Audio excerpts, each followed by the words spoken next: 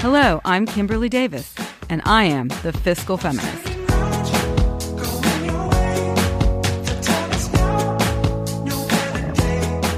Hi, I'm Kimberly Davis, and I'm the Fiscal Feminist. I'm also a managing director and partner in the Bahnsen Group, a wealth management firm with offices in Newport Beach, California, and New York City. Attention all women. It's time to stand up for yourself in the workplace. Stand up, speak out, stop apologizing, and have a plan at work because nobody else is going to do it for you. It is time for all women to understand that the best advocate for them is themselves.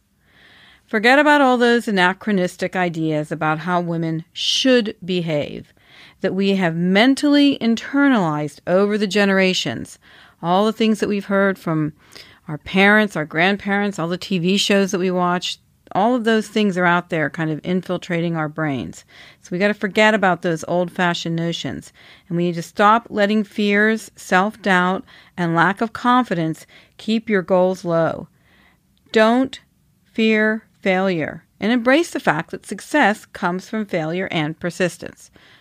So, this all sounds good, but exactly how are we expected to do this? Well, now that I have your attention, let me elaborate. There are many elements that affect our career trajectory, our job satisfaction, and our compensation. We need to be proactive in crafting our strategy and confidently advocating for ourselves in the workplace.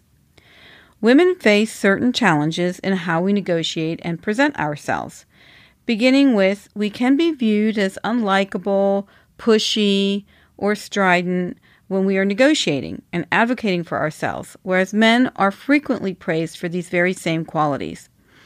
We have a tendency to underestimate our professional value and have been socialized to avoid assertiveness and to be perfect and compliant. So let's talk about self-confidence and gender stereotypes. Researchers believe that gender stereotypes hold women back in the workplace and further cause women to question their own abilities.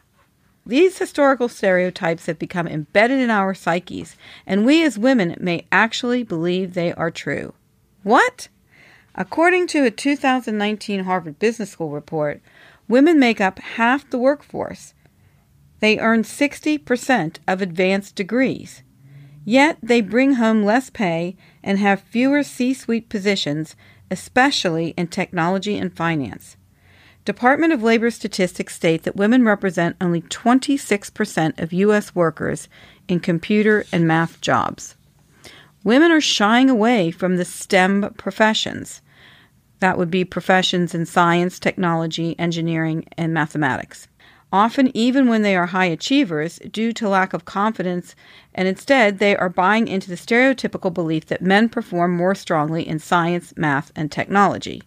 Harvard Business School assistant professor Catherine B. Kaufman says, "This weak self-confidence may hold some women back as they count themselves out of pursuing prestigious roles and professions they believe they won't excel in, despite having the skills to succeed.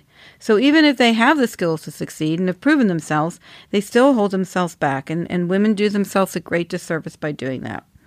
So clearly, we as women need to work on our self-confidence and self-belief. In the book, The Confidence Code, The Science and Art of Self-Assurance, What Women Should Know, the authors discuss the distinction of competence and confidence. They say that confidence is the purity of action produced by a mind free of doubt. According to their research, even when women are very competent, they tend to dwell on failure and their mistakes more than men do, and they let setbacks linger longer than men do, which undermine their confidence. So we can't hold on to these mistakes or some type of failure. We've got to let it go and move on. Their research revealed that men tend to tilt toward overconfidence and on average rate their performance to be 30% better than it actually is. They reference a study conducted by Hewlett-Packard, which was conducted to figure out how to get more women into top management positions. The authors of that study found that women working at HP applied for promotions only when they believed they met 100% of the qualifications for the job. The men were happy to apply when they thought they could meet 60% of the job requirements. That's very interesting. I mean, women have to be almost perfect before they'll go for it. The upshot is that women feel confident only when they are perfect. We are setting impossible standards for ourselves, and it is penalizing our professional growth. Good is good enough, ladies, and it is better than perfect, because perfectionism is not striving for excellence, but being impaired by it. That is a quote by Gustavo Rossetti, and I think it's pretty accurate.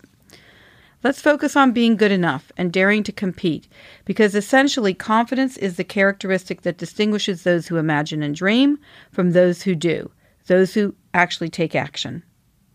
So, how do we address the likability bias? How do we trade agreeableness for assertiveness without being viewed as demanding and unlikable? According to a 2016 study published in the European Journal of Work and Organizational Psychology, agreeable women are compensated less. However, when women trade their agreeableness for assertiveness, they can be viewed as unlikable and demanding. When a woman asserts herself, she is often called aggressive, ambitious, or out for herself, as opposed to when a man does the same and he is seen as confident and strong. So this is quite a conundrum indeed for us. So here are a few tips for confronting bias and asserting your opinions, beliefs, and ideas with confidence. First, stop apologizing. This kind of language steals the focus from your accomplishments and makes your arguments personal. If you're in a position to speak up for yourself, remember, you're not asking for a personal favor. There's no need to make excuses for your request. I think we as women like to apologize because we don't want to, impose on anybody. But if you're in the workforce and you're doing a good job, you're not asking for a favor. You're asking for something that might be rightfully due and owing to you. Practice being assertive. The easiest way to do so is when the stakes are low. So get comfortable standing up for yourself over the little things, and it will gradually become second nature in other parts of your life. Frame your arguments communally. Research has found that women have an easier time negotiating when they're advocating for other people. State how your request or argument is in the best interest of the company or your department. Ask for feedback. Preemptively and regularly ask for feedback from supervisors and management. The goal is to show your employer that you want to do your job better and then execute on it. Commit to improving, then check back a few months later, having made those improvements. Go back to your manager and say, how am I doing? And then get the most out of meetings. Compared to women, men tend to talk more and make more suggestions in meetings, while women are interrupted more, given less credit for their ideas, and have less overall influence. Work towards actively engaging in meetings and conversations. Don't be invisible, keeping your valuable and worthy opinions to yourself. Speak up with confidence. You don't have to be confrontational. You don't have to be loud. You can be firm and confident. You have something worthy to say. Don't let everybody overshadow you because you just feel timid about speaking up. Speak up. It will benefit you. The next thing I want to talk about is negotiation. Know your worth and negotiate. In Barbara Stanny's book, Secrets of Six-Figure Women, she lists traits of under-earners, or women who undervalue their earning potential. These traits include a high tolerance for low pay, a willingness to work for free, and live in financial chaos. What? Are you kidding? Who works for free? Harvard Law School research states that deeply ingrained societal gender roles are the root cause of the gender gap in negotiated outcomes. Women are expected to be accommodating and concerned with the welfare of others, more relationship-oriented. These characteristics clash with the more assertive behaviors required for successful negotiations that are more in line with societal expectations of men, such as being competitive, assertive, and profit-oriented. As a result, many women are uncomfortable and reticent to strongly negotiate on their own behalf and are fearful of a backlash in the workplace if they do so. Analyzing the most recent Census Bureau data from 2018, women of all races earned, on average, just 82 cents for every $1 earned by men of all races. The calculation is the ratio of median annual earnings for women working full-time, year-round, to those of their male counterparts, and it translates to a gender wage gap of 18 cents. Research also suggests that 20% of women never negotiate at all. I want you to listen very carefully to what I'm about to say. A woman who opts not to negotiate her starting salary upon graduation will forego an average of $7,000 in the first year and will lose between $650,000 and $1 million over the course of a 45-year career. I hope that you really heard that and took notes on that. I'm actually going to say it again. A woman who opts not to negotiate her starting salary upon graduation will forego an average of $7,000 the first year and will lose between $650,000 and $1 million over the course of a 45-year career. So, do you want to potentially lose a great deal of money over your lifetime because you are uncomfortable negotiating or are afraid of a backlash? Not negotiating has a real economic cost that can be a game changer to your standard of living throughout your life. I think that statistic is just blew my mind when I read it. And so we really have to get our negotiating hats on because there's money being left on the table that negatively affects our lifestyle throughout the course of our lives. So let's make negotiating the norm, not the exception.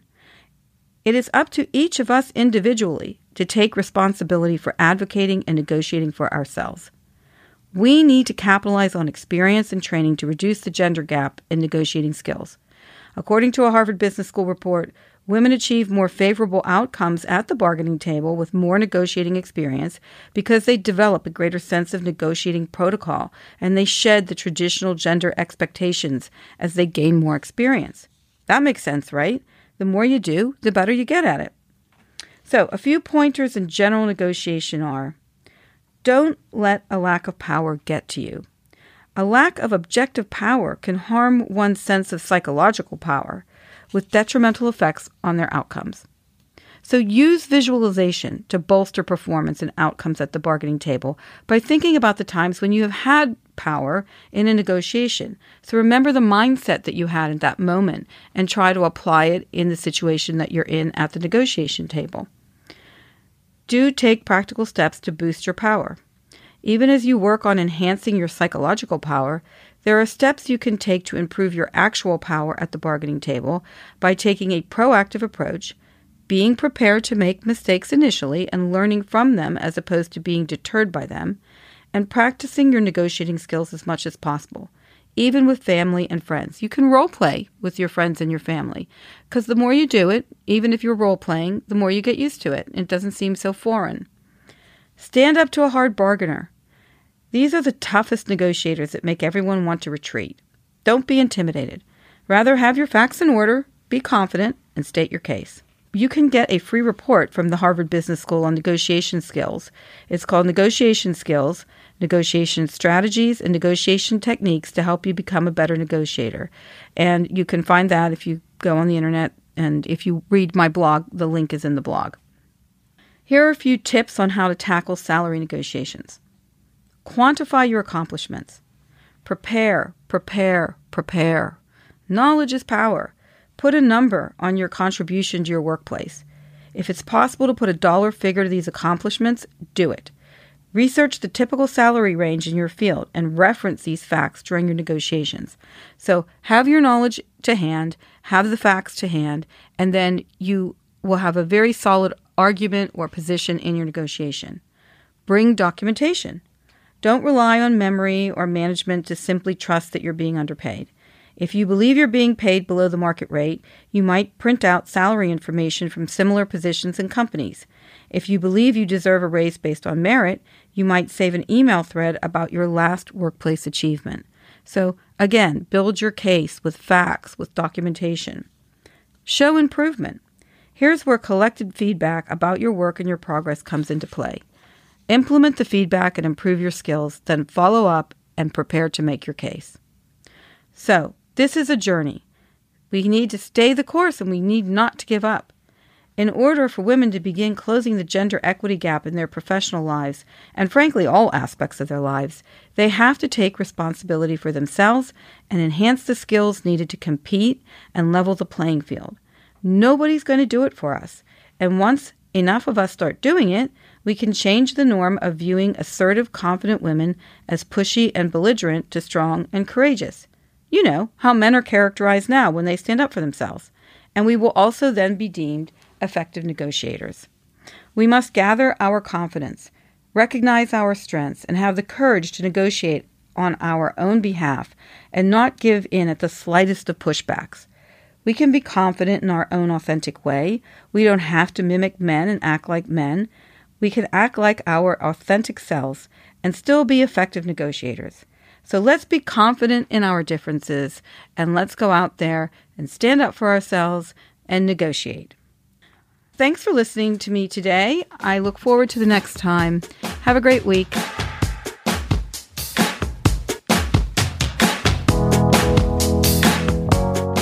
The Bahnsen Group is registered with Hightower Securities, LLC, member FINRA and SIPC, and with Hightower Advisors, LLC, a registered investment advisor with the SEC. Securities are offered through Hightower Securities, LLC. Advisory services are offered through Hightower Advisors, LLC. This is not an offer to buy or sell securities. No investment process is free of risk, and there's no guarantee that the investment process or the investment opportunities referenced herein will be profitable. Past performance is not indicative of current or future performance and is not a guarantee. The investment opportunities referenced herein may not be suitable for all investors. All data and information referenced herein are from sources believed to be reliable. Any opinions, news, research, analyses, prices, or other information contained in this research is provided as general market commentary. It does not constitute investment advice. The team in Hightower shall not be in any way liable for claims and make no express or implied representations or warranties as to the accuracy or completeness of the data and other information, or for statements or errors contained in or omissions from the obtained data and information referenced herein. The data and information are provided as of the date referenced. Such data and information are subject to change without notice. This document was created for informational purposes only. The opinions expressed are solely those of the team and do not represent those of Hightower Advisors, LLC, or any of its affiliates. Ignorance is not bliss. As women, burying our heads in the sand when it comes to our money has dire consequences. But yet, so many of us have employed this detrimental strategy. After over 2 decades of experience, I've discovered that women face a twofold crisis of competence and confidence regarding how they approach and handle finances. It's time to close that gap. I wrote The Fiscal Feminist, a financial wake-up call for women, to teach women how to take charge of their money and control their financial destinies. This book will help you achieve financial literacy, establish the right tools and rules for managing your money and relationships, and to plan for your future. It's time to gain and maintain financial wellness on your own terms. Head to fiscalfeminist.com to order your copy today.